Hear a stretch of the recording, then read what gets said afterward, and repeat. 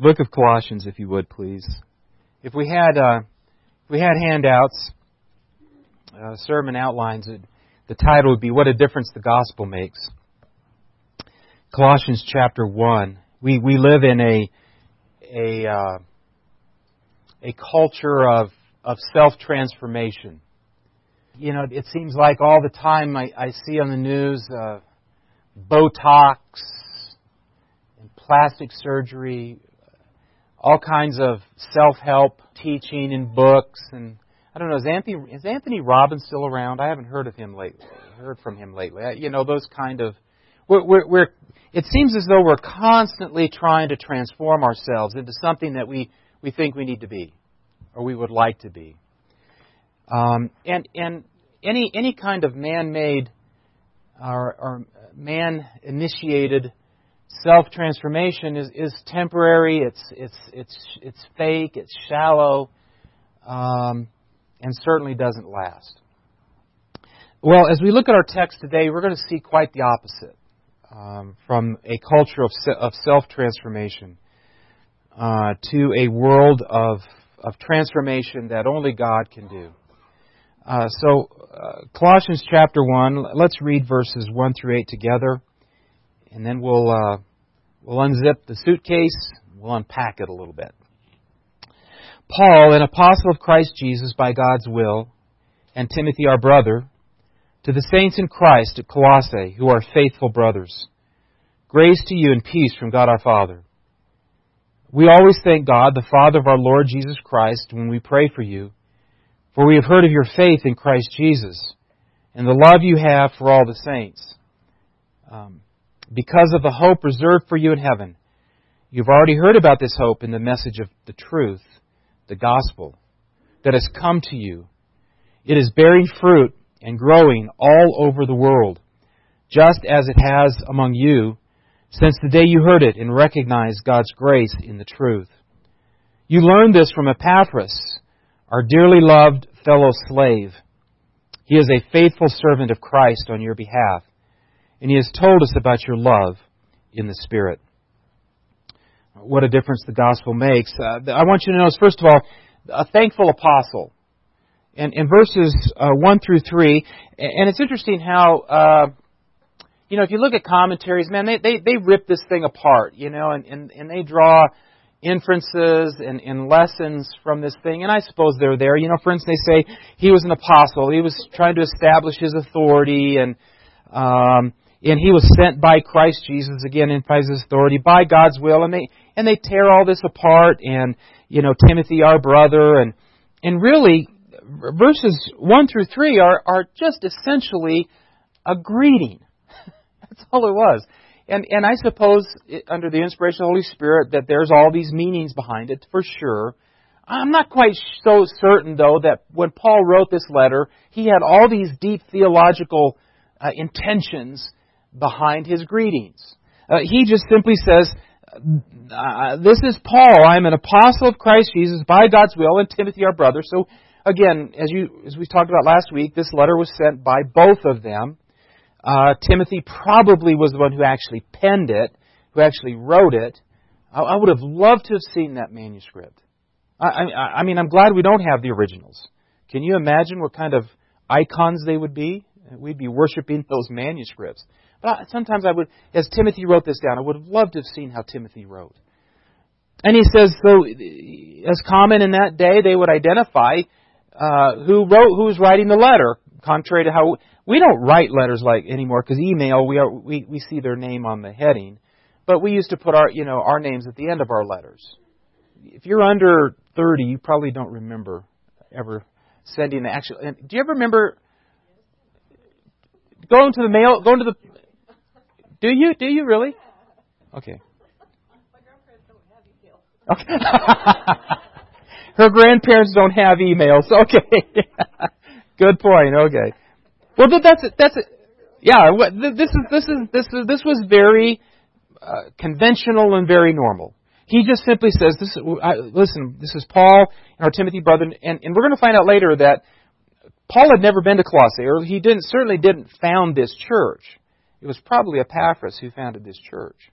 So he's writing to people who'd never met him. They'd never seen him face to face, and he's just simply introducing himself. He's introducing Timothy, and the standard greeting: "Grace to you and peace from God our Father." And this is the way Christians would greet each other. It's like we have different ways of greeting each other. Kelly's is "How are you?" That's her. That's Kelly's greeting. That's her unique greeting. Others is what are some of our other greetings? How are you? How are you? Hey there. Yeah, hey there. So this was conventional. I'm not quite sure that there's a whole lot of deep theological insight there. He's just identifying, hey, this is Paul, this is Timothy. Grace and peace to you from God our Father. But now in verse 3, he introduces really something that I think that is significant. And he says, "We always thank God, the Father of our Lord Jesus Christ, when we pray for you." What an encouragement this would have been for them. They'd never met the Apostle Paul. Certainly they knew of him. And he says, "We always thank God." This is an acknowledgement. This is something that is significant. And we've talked about this before, but every time we read it, I'm going to remind you guys of this. He never thanks them for anything related to their spiritual development. He always thanks God. This is an acknowledgement of the sovereignty of God. Who is ultimately gets the credit for anything that happens in our life? It's God the Father. It's really not us. Now we have a role to play in our sanctification. We understand that. But he says, "I thank God." He doesn't say, "I thank you when I pray for you." I thank God, the Father of our Lord Jesus Christ, when we pray for you. This was a public act of praise. And our act of praises are usually very private and very personal. But historically in the church, acts of praise were very public. And so Paul begins this letter very upbeat. He says, "I always thank God." Every time we pray and every time we think of you, we always thank God for you. So he starts off very thankful for them. Now he's going to tell them why he's thankful for them, which is really, he starts with the results and then ends up with the reason. So in verses 4 through 6, he talks about a powerful gospel. But instead of going right to the gospel, he starts with the results of the gospel and then works his way down to the source. So he starts with the results and then works his way down to the source. Now, verse 6 is the fulcrum of this passage, and there would be a very complicated reason for that. Particularly in Hebrew literature, there's a literary device called chiasm. And this was a kind of writing that they would use to emphasize a main point. And what they would do is they would start with an argument, and they would move towards a conclusion, and then they'd start with that conclusion, and then go back out, mirroring the events or the persons that they had going into it. So, verse 6, if you look at verse 6, it is the fulcrum, it is the point of this chiasm, which is, in fact, he says, the word of truth, the gospel. That's the focus. That is the main idea in this whole text. In verses 1 through 8, it's not thanksgiving, it's not their faith, it's not their love, Paul wanted them, the main idea, the main emphasis was on this gospel. A powerful gospel, as we see. But what he does is he starts with the results of that gospel and then moves toward what ultimately explains the transformation in their life. Well, look with me first at the results. He says, we always thank God, for we have heard of your faith in Christ Jesus. Now, what could this be? Is this their initial faith? Is this when they first believed? Or is he talking about their ongoing faith in Christ Jesus? Probably both. But I think the emphasis is more than likely on their current walk of faith in Christ. And this will come clearer as we go through the text. He says, every time I think about you, I am mindful of your faith in Christ. When we talk about testimonies of how people came to know Christ, I grew up in a tradition that emphasized when it happened. I grew up Southern Baptist, and so ours was, when was it that you received Christ? And the emphasis in the Bible really is not when, but the emphasis in the Bible is, have you? Are you right now in a state of faith, in a state of belief? Now, I don't think there's anything wrong with asking that question. It's interesting to know how various ways and times that people came to know Christ. My wife, for example, she can't tell you a specific point in time. There was one. You're not born a Christian. There was a point in time in which she crossed over from death to life. She can't really tell you when that exactly was. So is she not saved? Because she can't remember a point in time? No, because she has faith now. She has faith in Christ right now. And so I think that's what his emphasis is. I thank you that your lives exhibit a real, ongoing relationship with Christ. Which leads me to believe that there was something he could see. That faith is something you can see. It's not just private. It's not just personal. But there's something about faith in Christ that people should be able to see in our lives. Paul said, I thank God for your faith in Christ Jesus. Both initial faith and ongoing faith. Now we think usually oftentimes that faith is required to get into the heaven, but then after that I'm kind of on my own. Keep your marker here and turn to Galatians chapter 3. Turn back 2 books, Galatians chapter 3. This is something that the churches in the region of Galatia were struggling with. Galatians chapter 3, verses 1 through 3, he said, You foolish Galatians. I'm reading from the Holman Christian Standard Bible today. I like how they phrase this. Who has hypnotized you? Who has bewitched you? Who has cast a spell over you? Before whose eyes Jesus Christ was vividly portrayed as crucified. I only want to learn this from you. Did you receive the Spirit by the works of the law or by hearing with faith? Are you so foolish? After beginning with the Spirit, are you now going to be made complete by the flesh? Did you suffer so much for nothing if in fact it was for nothing? He's saying, listen, you got into this by faith and faith alone. And guess what? It's continually by faith and by faith alone. And so Paul says to them, I am thankful to God for your ongoing, persevering faith in Christ Jesus.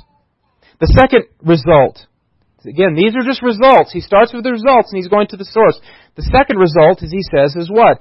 I thank God for your faith in Christ Jesus, verse 4, and of the love you have for all the saints. Now, these saints are not like Roman Catholic saints. This is hagios. These are holy ones. These are God's people, fellow believers. Your love for God's people. And this is interesting to me. Indirectly, God expects us not just to attend church. That's not His plan. That's not what it means to be part of God's family. Let me give you this analogy. What if you had children and all they ever did was show up for mealtime? Now, some of us might go, man, that would be great. That actually is looking pretty good. And then they left. They just came for meals, and then they left. How would we think about that family? Would we say they were a close, loving family? No. And oftentimes people think of church that way. It's like they just come for meals and they leave. Now, I know that this is a very complex, difficult thing to assimilate into churches, and for those who are experiencing true love and concern for one another, to make sure that they do a good job of always incorporating more into that family. And sometimes we don't do a great job of that. But I also know that there's a responsibility for others, that if church is just a time I attend, is just a religious service I attend, that's not how God designed it. He said, I thank you for your love for all the saints. One of the biggest impediments, and I know, oh my goodness, I know I'm going to step on some toes. Tom's notwithstanding. One of the challenges we have in experiencing true biblical love for our brothers and sisters in Christ is our love for our own families. Now hear me. I'm not saying you shouldn't love your families. I'm not saying you shouldn't love your mother and your father and your wife and your children, your parents and your cousins and your second cousins and your great aunt and your granddaddy. I'm not saying that. But sometimes all of our love, all of our commitment is poured into our biological families and nothing to our brothers and sisters in Christ. And that's not how He designed it. I mean, if you look at what Jesus said, what does He say? Unless you hate your father and mother and brother and sister, you can't be my disciple. What is He saying? He's saying that we have to be careful that our biological relationships and the love that we have for our families don't become obstacles for our love for Him, and in Colossians, certainly an obstacle for our love for our brothers and sisters in Christ. And I'm telling you, when we started this church, that was one of our biggest goals, that we would truly experience what it means to be in a biblical community that really cares about each other, that really loves each other. And he says to the Colossians, I see that in you. I see that in you. Your love for all the saints. And for those of us at home group, John's going to even get tougher on us. John's going to say this. Let me give you I'm Danny and Tom, I'm sorry for letting the cat out of the bag. John's going to say, if you don't love the saints, you don't say you love the Father, you're a liar. We'll wrestle with that. John's any black and white thinkers in here? I see that hand. You're going to love John. John is black and white, man. But no, he's emphasizing. I think John is just simply drawing a point that these two things are in fact, he says, Colossians, I thank you for your faith in Christ, your love for your brothers and sisters in Christ. And I say simply, how can we say we love the Father when we don't love His children? Well, what if someone did that? What if someone comes to Karen, I love you, but I can't stand your kids.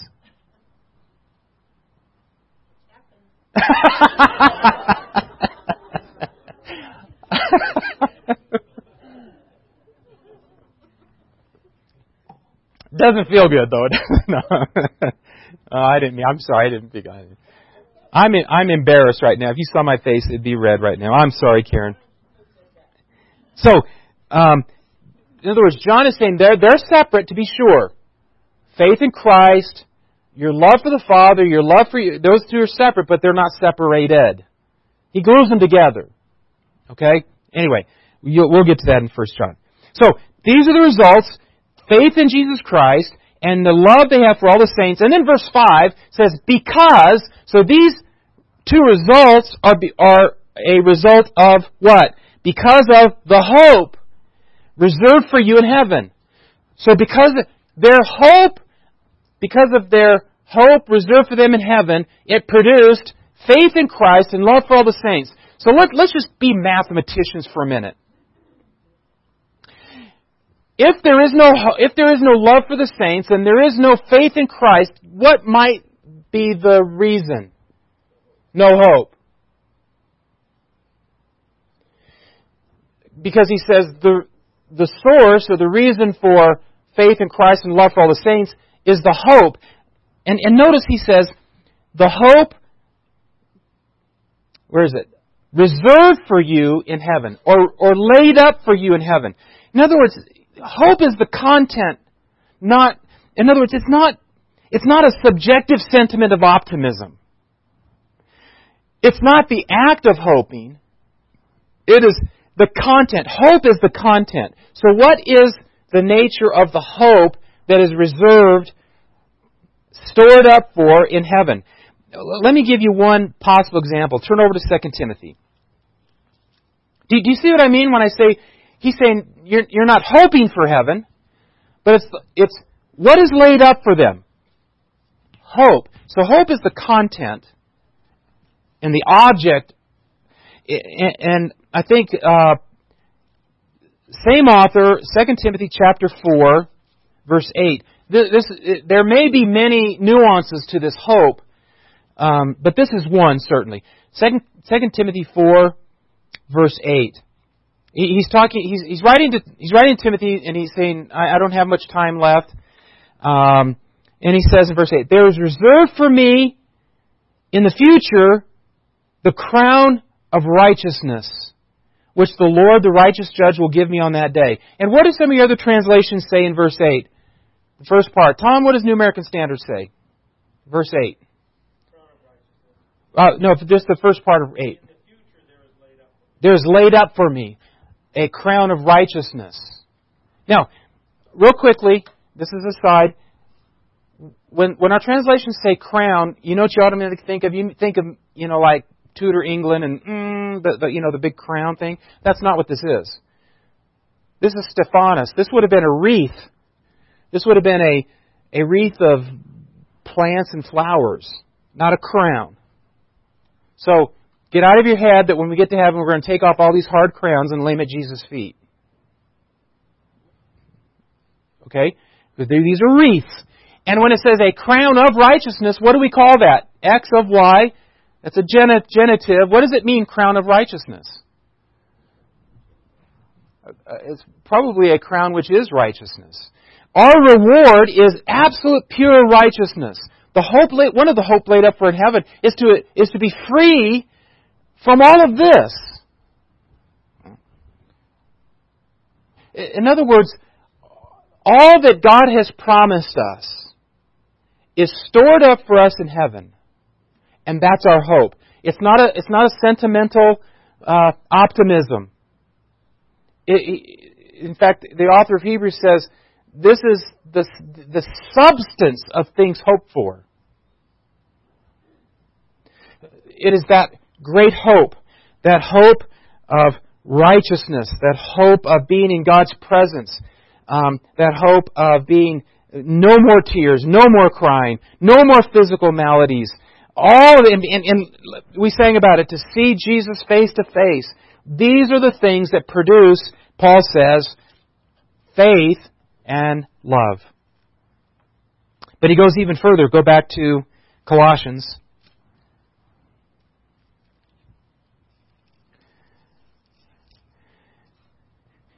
So, we have faith and love, which come from hope. But where did they get this hope? Look at the last part of verse 5. We'll read it. Because of the hope reserved for you, and you have already heard about this hope.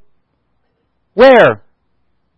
The message, the word of truth, the gospel. So you see how he's worked? He's gone from the results, which is faith and love, to the reason for that hope and that faith and love, which is hope. And then the source of the hope is, in fact, and this is the most important part of this section that Paul wants us to get, and that is the word of truth, the gospel. Hope comes from the gospel, the word of truth, the word that is truth, or the truthful word. The word that teaches truth, that is truth, that is truthful. All these different aspects. And he says that you got this hope from this gospel, and then he describes the gospel. And by the way, what is the gospel? You can say it in here. No one's going to throw you in jail. No one's going to tell you to be quiet. What is the gospel? Jesus Christ came, died, was buried, rose again. That's the gospel. How do we respond to the gospel? By faith alone. Repentance and faith. Repentance and faith is not the gospel.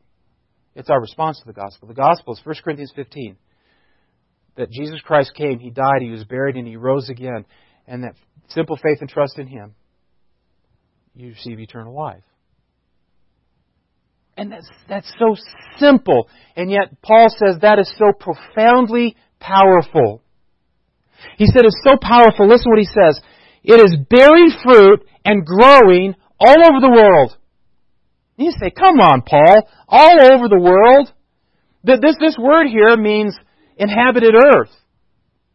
He's not suggesting that the gospel made it to South America. They didn't even know South America existed.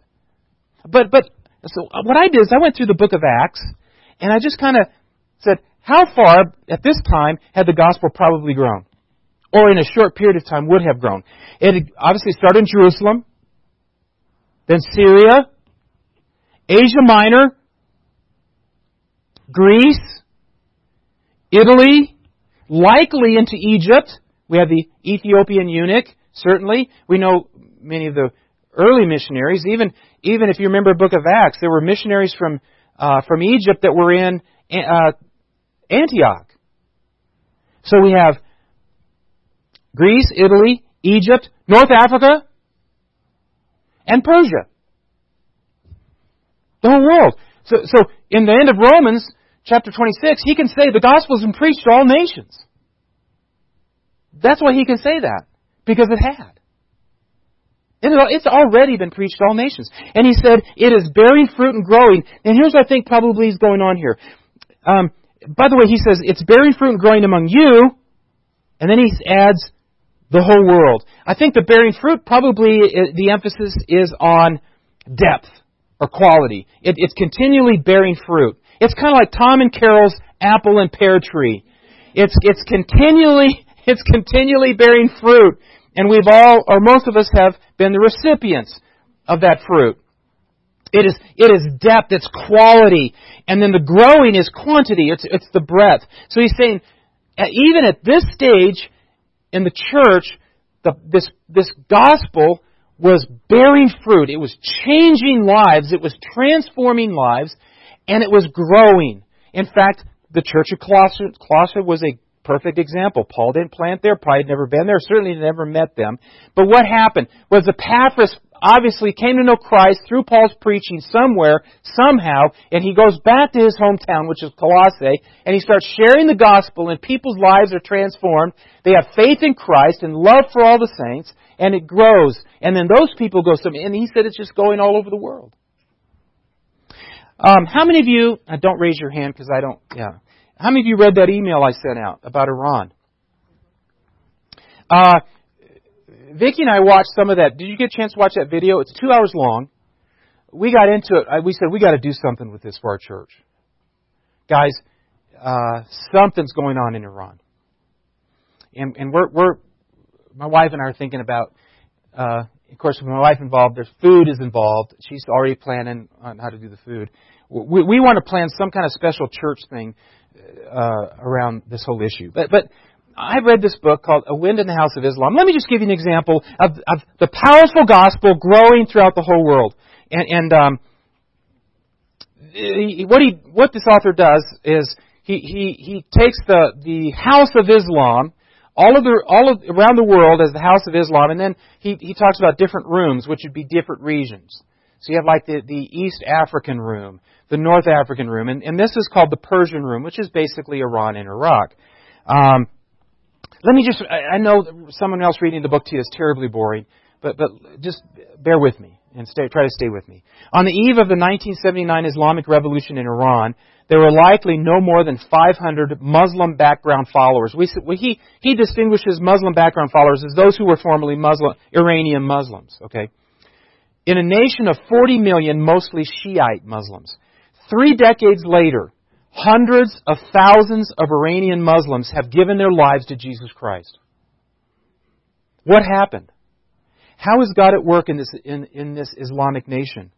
To answer these questions, we must enter the Persian room and listen to its Muslim background followers. And so he gives this story of Nadia, this woman named Nadia, and how Christ revealed himself to her and how she came to know Christ. And he says at the end, he says, Nadia's testimony of one of thousands that are bubbling up in contemporary Iran in what is certainly the greatest turning of Muslims to Christ in Iran's history. And quite possibly the largest turning of Muslims to Christ in the world today. And he talks about these common elements of how God is bringing them to them. And they all are about the gospel. Let me read this part. Despite government-backed, of Iran's population today, 64% were born after the 1979 Islamic Revolution and have little affection for it. While Christianity is growing rapidly in the country, so too are many other worldviews, as Muslim Iranians seek a respite from state religion. It is common to find Iranian young adults walking away from Islam and turning to he talks about drugs is a big problem in Iran apparently right now. And that was Nadia's testimony. She was in kind of a Narcotics Anonymous. And part of the program had Jesus in it. Not a higher being, but Jesus. Despite government-backed denunciations of America as the great Satan, for many Iranians, America represents the very freedom for which they yearn.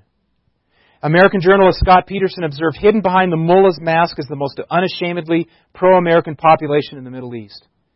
The sentiment was expressed spontaneously after 9/11, blah, blah. He says, the paradox of Iran is that it just might be the most pro-American or at least anti-American populace in the Muslim world. And he goes on to say, Iran's young population is hungry for freedom. And a growing number of them are finding that freedom not in America or in domestic political reform, but in the purpose of Jesus Christ. And that video is so powerfully, they have actual testimonies. How do you explain that? There are no American missionaries in Iran. How do you explain that? The gospel, inherent in the very gospel itself, is the power of God. This is why Paul says, I'm not ashamed of the gospel, for it is the power of God for salvation unto all who believe, for the Jew first, even for the Gentile, and especially for Muslims.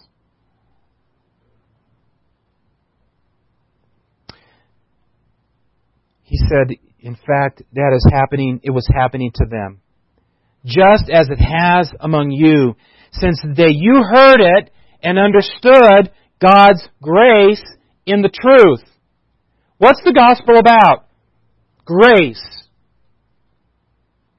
What's one of the reasons that makes the gospel so powerful? Grace. And he said, when you heard it and you were understanding the nature of it, which is grace. Now he has this phrase, in truth. Now the question is, what does that modify? Does that modify their understanding? So is it more of attributive until you truly understood? Or is it saying something about grace? It could modify either one. It could modify their understanding. It could be saying something about the nature of their understanding of it. Or it could be explaining something about the grace itself. And our translations reflect these two different options. The NIV says, when you truly understood grace. Others say, when you understood grace in all its truth, in all its aspects. When they started grasping the gospel and the implications of the gospel, and as their lives were transformed by it, it grew, and not only in terms of bearing fruit, but grew in terms of breadth. And even to this day, we see the gospel. You know what? All we focus on in America is all of our problems. And I understand that, because it didn't used to be that way. But can you not tell me that the gospel has not grown since the Reformation? My goodness. We're gloom and doomers. We're gloom and doomers. You know? Yeah, the whole world's going to hell in a handbasket. I'm sorry, any kids here? Heck in a handbasket. Sorry, Megan. Heck in a handbasket. And yet we don't know and we don't see what the power of the gospel and what God's doing around the world. In Iran. Of all places. This is not a time for gloom and doom. And I fall into it all the time. I get so discouraged with our country and our culture and all that's going on. And it sure does seem like it's going to Gehenna in a handbasket. But we've lost sight of the power of the gospel. And I had to confess, sometimes I really don't believe it. I really don't believe the gospel is powerful enough to change people's lives and to change a country's life and to change a culture. It is a powerful, dynamic gospel on an individual level, but on a global level. Hebrews 4:12. What is Hebrews? The Word is what? A double-edged sword.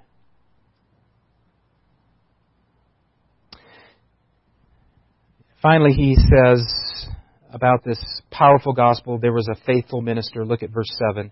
You learned it from Epaphras, our dearly loved fellow slave.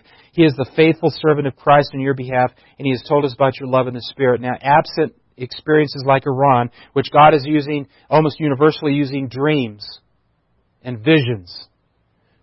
Not to save them, but to lead them to Christ. That they hear the gospel. Nadia's case, she had dreams and visions of Jesus.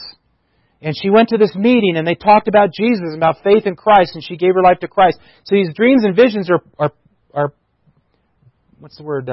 Preemptory. What am I trying to say? Preemptory. Help me out, Joanna, here. They prepare them. They're preparatory. That's the word I was thinking of. They're preparatory. But by and large, how does God spread the gospel? Through faithful ministers, like Epaphras. How did the church of Colossae get founded? Epaphras. Epaphras was preaching and sharing the gospel. By and large, with the exception of countries like Iran, God's gospel, His plan, is not through angels, and ultimately not through visions and dreams. Those are just preparatory, but He does it through faithful ministers who preach the gospel to the unsaved. The other night in our Wednesday night Bible study, we were going through 2 Kings, and there in fact, I brought up this whole issue of I'd heard a definition of evangelism as one beggar telling another beggar where to get bread. After I finished Colossians, I think that's not quite accurate. I think what it is one hungry beggar eagerly eating the bread and being changed by it, and then urging other poor beggars to eat of that same bread. If you look at Colossians chapter 1, one of the integral parts of the spread of the gospel was a transformation of their lives. Do my neighbors see me any different than they? Is my life so transformed by the gospel that people want to eat the bread that I've eaten? It tells me, guys, the importance of continuing to grow in our understanding and our appreciation for the gospel. The gospel just doesn't get us into the kingdom. And then we move on to to other things like marriage and parenting, and how to invest. Now, all those things are important. All those things the Bible speaks to. I'm not belittling those things. But when we stop growing in our understanding and appreciation for the gospel, I think then and only then we become malnourished. And our souls begin to starve. And that's when we start seeking experiences. And that's when we start seeking new creative contemporary teaching. And I think that as we drift away from an ongoing, growing understanding of the gospel, we lose our sense of focus and emphasis of the Bible. And this, I think, this abandonment, in many cases, it got me in the front door and I forget about it. This abandonment of this gospel is why so many of us are malnourished and our lives, our Christian experiences become stale. Have we been transformed by the power of the gospel like the church in Colossae? Let's pray. Father, we thank You for Your church. We thank You for the transformation in our lives. And Father, those among us who were saved as adults probably appreciate it more than those of us who did it as children. But Father, in any event, we thank You for a powerful gospel. What a difference the gospel makes. What a difference the gospel is making in a country like Iran. And Father, we pray for our land, that as we vote, And as we stand for truth and all the things that we can and should be doing, Father, may we never forget that what's really going to transform this world, and what is transformed, that is bearing fruit and growing even to this day, is the gospel. May we never forget it. May this church always be focused on the gospel and in all its implications, all its ramifications. And Lord, may we too experience fruit and growth because of the gospel. And we pray all these things in Christ's name. Amen. Would you please stand and join hands?